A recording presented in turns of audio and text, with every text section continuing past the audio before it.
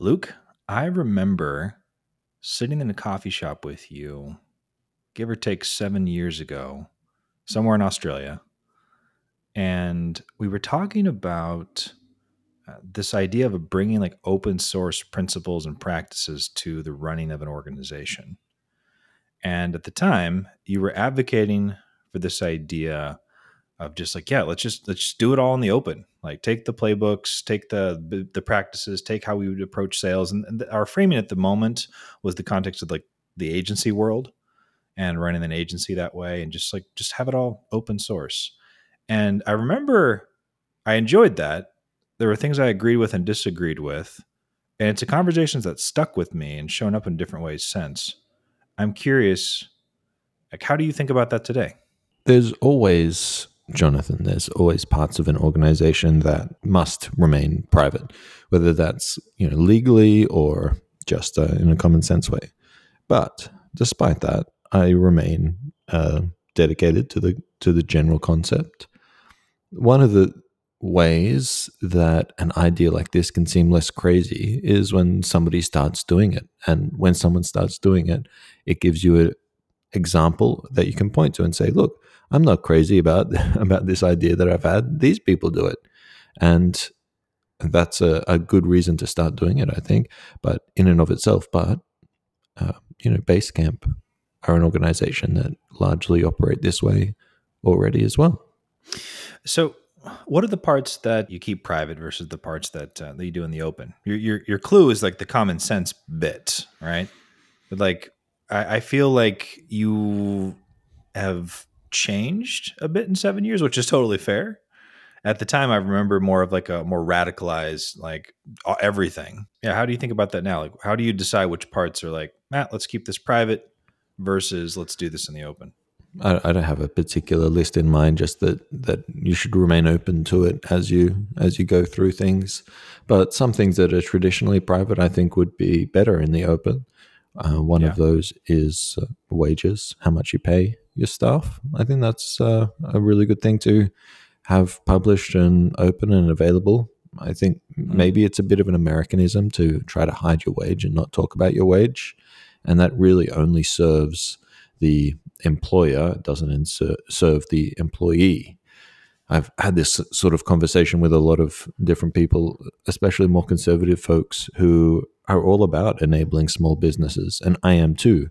I just think that small businesses and startups and larger businesses are almost always better organizations when their employees are proud of where they work. Yeah. Yeah, it's interesting. One of the things I like about working with you, Luke, like I don't agree like on the topic of wages, for instance. Having like worked at Automatic and having been around that a lot, like my instinct is like you're right directionally, but there's something about that, and it could be my Americanism, right? Like there could like it could just be a cultural difference or just something I'm comfortable or not comfortable with. But like I'm okay with not agreeing. And then part of like when you're making a decision, for instance, with an organization, then yeah, I don't know. You can look at what others have done. There's some organizations that do this in the open, right? Like they publish it, and you can look at the benefits and trade offs. And yeah, it's okay. Also okay to disagree on something. Yeah, but you haven't given me a reason yet, Jonathan. I'm waiting for the reason. Yeah, I'm not sure. I'm not sure why. Can I offer a reason? And I feel a little bit bad doing it on the podcast because it's more of Bring a personal. And I think that for a lot of people, and maybe this group of people may possibly include yourself, that their sense of self-worth might be tied up with how much they get paid. I would actually include that in my sense of self as well. But because of that, because of like a sense of I'm only doing well if either A, I'm doing my own thing, or B, someone is paying me a lot of money to do their thing. I think for me that's been something that I've been working on, personally. And I wonder if it's maybe something that might also be a factor in you not liking open wages, because now all of a sudden you're worried that people might judge you based on what they can just freely look up on the internet. I think that might be close to it. I think I take a bit of an opposite perspective. Uh, and I know people treat you differently when they know. Yeah. Do you think so?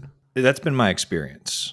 That when people, for instance, if someone knows that you make a lot of money, they seem to, and maybe one of the things you could argue is that that's just a filter for the type of people that you like want to be working with. Because I want to work with people who don't treat me different based on facts about me. But my experience so far is that's just not how humans work. I've not had that experience. Maybe it's because I have so many children. I can always say, oh, I earn this much money, but I have 4 kids, So maybe that sort of changes things a little. That's true. You got 4 kids, 4 fantastic kids. How old's your oldest now? 11. So this idea of, which it's interesting too, it kind of, for me, having kids, because my oldest is 13 now, it's also changed my perspective on like what I talk about and what I do in the open versus what I don't. Like I like my kids to understand, and I found benefits in explaining business to them. And sometimes it's this question of like, well, how much detail is actually useful for them? Like I don't mind them knowing a bunch of details, and I'll find that like, this is actually not as interesting to them as I thought it might be. Or they'll show interest in something that will surprise me. They'll ask me about the mechanic of something or like why a thing works a certain way.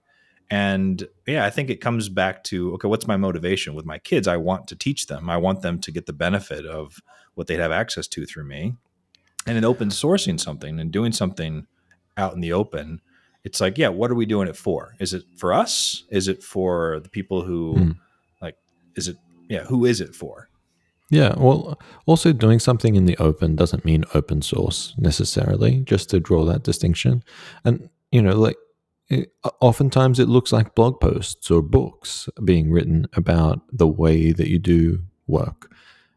So it's not always just publishing your wage scale. It's a bunch of different things, and I think that it really transforms the way that you think about work in general. The way that you think about building a business, because suddenly it's not just the product itself that you're working on, but it's a whole system. And isn't that really what building a business is? It's almost there's the product, but there's the business and your systems and the different approaches that you take. Being able to distill that all down, I think for me anyway, the way that I think is I like to really compartmentalize things, and being able to distill, these are the processes, these are this, that, and the other.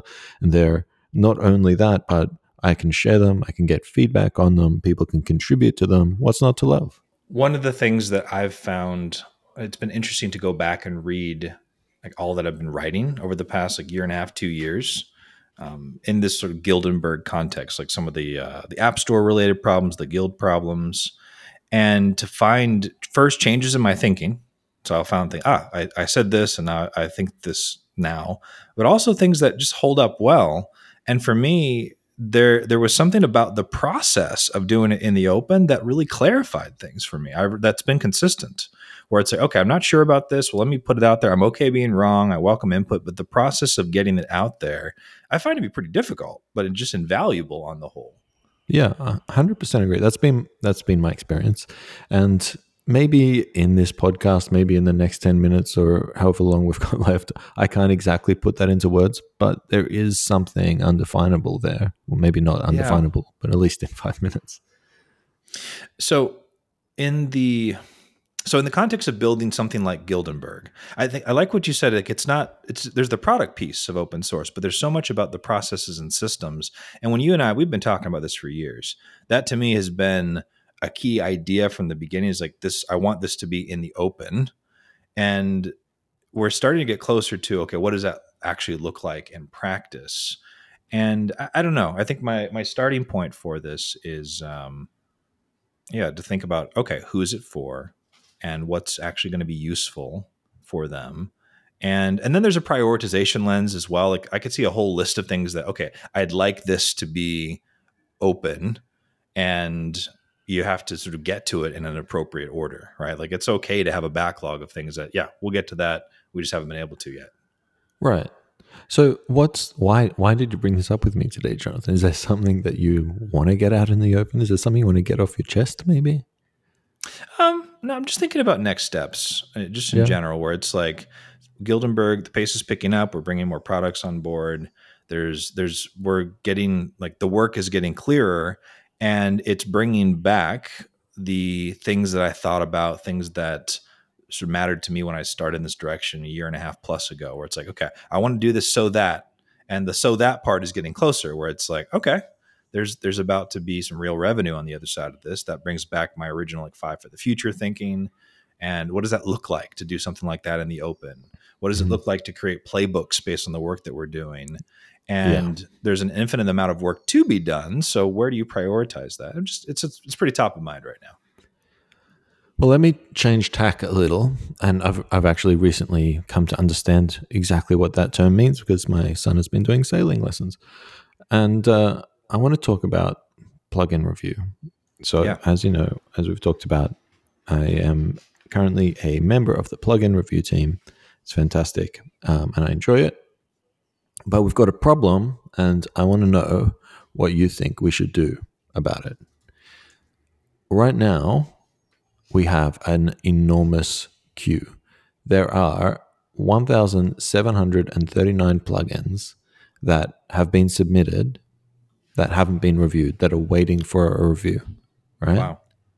And 1,500, over 1,500 of those are older than 7 days. And at the moment, we're in the process of reviewing 814 plugins.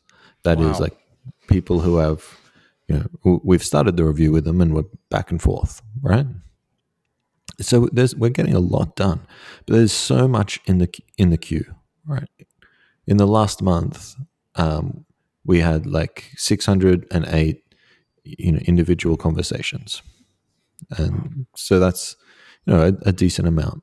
So given that we're getting so many plugin submissions and we're a volunteer team, what should we do to try to close the gap? It sounds like you need a bigger team. I don't know if that's necessarily going to work. There's a lot of onboarding that needs to be done and this sort of thing, like it's not quite so straightforward. And then you got to ensure that each person is doing it for the right reasons. And, you know, Sure. there's a lot of bad actors, unfortunately. What about the how much have you explored on the automation side of things? Like, because you still there's you need a human. There's this Mm. human component that's essential to it. Is there things that are obvious where you can speed Yeah. up the time that you are investing? Yeah, I mean, there is a lot that is automated already. Most of our Okay. plugin review is automated, and we've got all the canned replies in the world, and a tool that will scan a plugin and tell us everything about it. And we've released that publicly, but it sort of seems that our plugin check plugin doesn't really get very much usage. We get a lot of people submitting with the same sort of set of problems in their plugins constantly. It feels a little bit just at first blush that there's perhaps some undervaluing of the work that's being put in by the volunteers. Because if an author, like, what's the stakes, right? It's free. There's no like, what's the author have to Oh, lose by submitting? no, a lot of the time, these is people's livelihoods. A lot of the time, this is I'm trying to launch a business and there's a 4 month wait before you can even look at my plugin. But have it sounds like I'm also hearing you say that they haven't bothered to like carefully review the guidelines, or they're not using the tools that are available to them. Yeah, yeah. Well, that's the problem is you start to say, well, can you please use PHPCS and make sure that there are no code sniff problems in your plugin, or if there are, then they're ignored and commented out. But now you've got a whole new uh, de- requirement for developers that they need to be up to speed on. They need to be able to install PHPCS and run that in an IDE. That's a hard problem. I think the first thing that occurs to me that you're doing is to shine light on it. I didn't know that there was that kind of volume, right? And I think there's people like the first thing that comes to mind is if people understood more, they might put some extra effort into preparing things to make the time more efficient. on behalf of the team. But I don't know. That's a hard problem.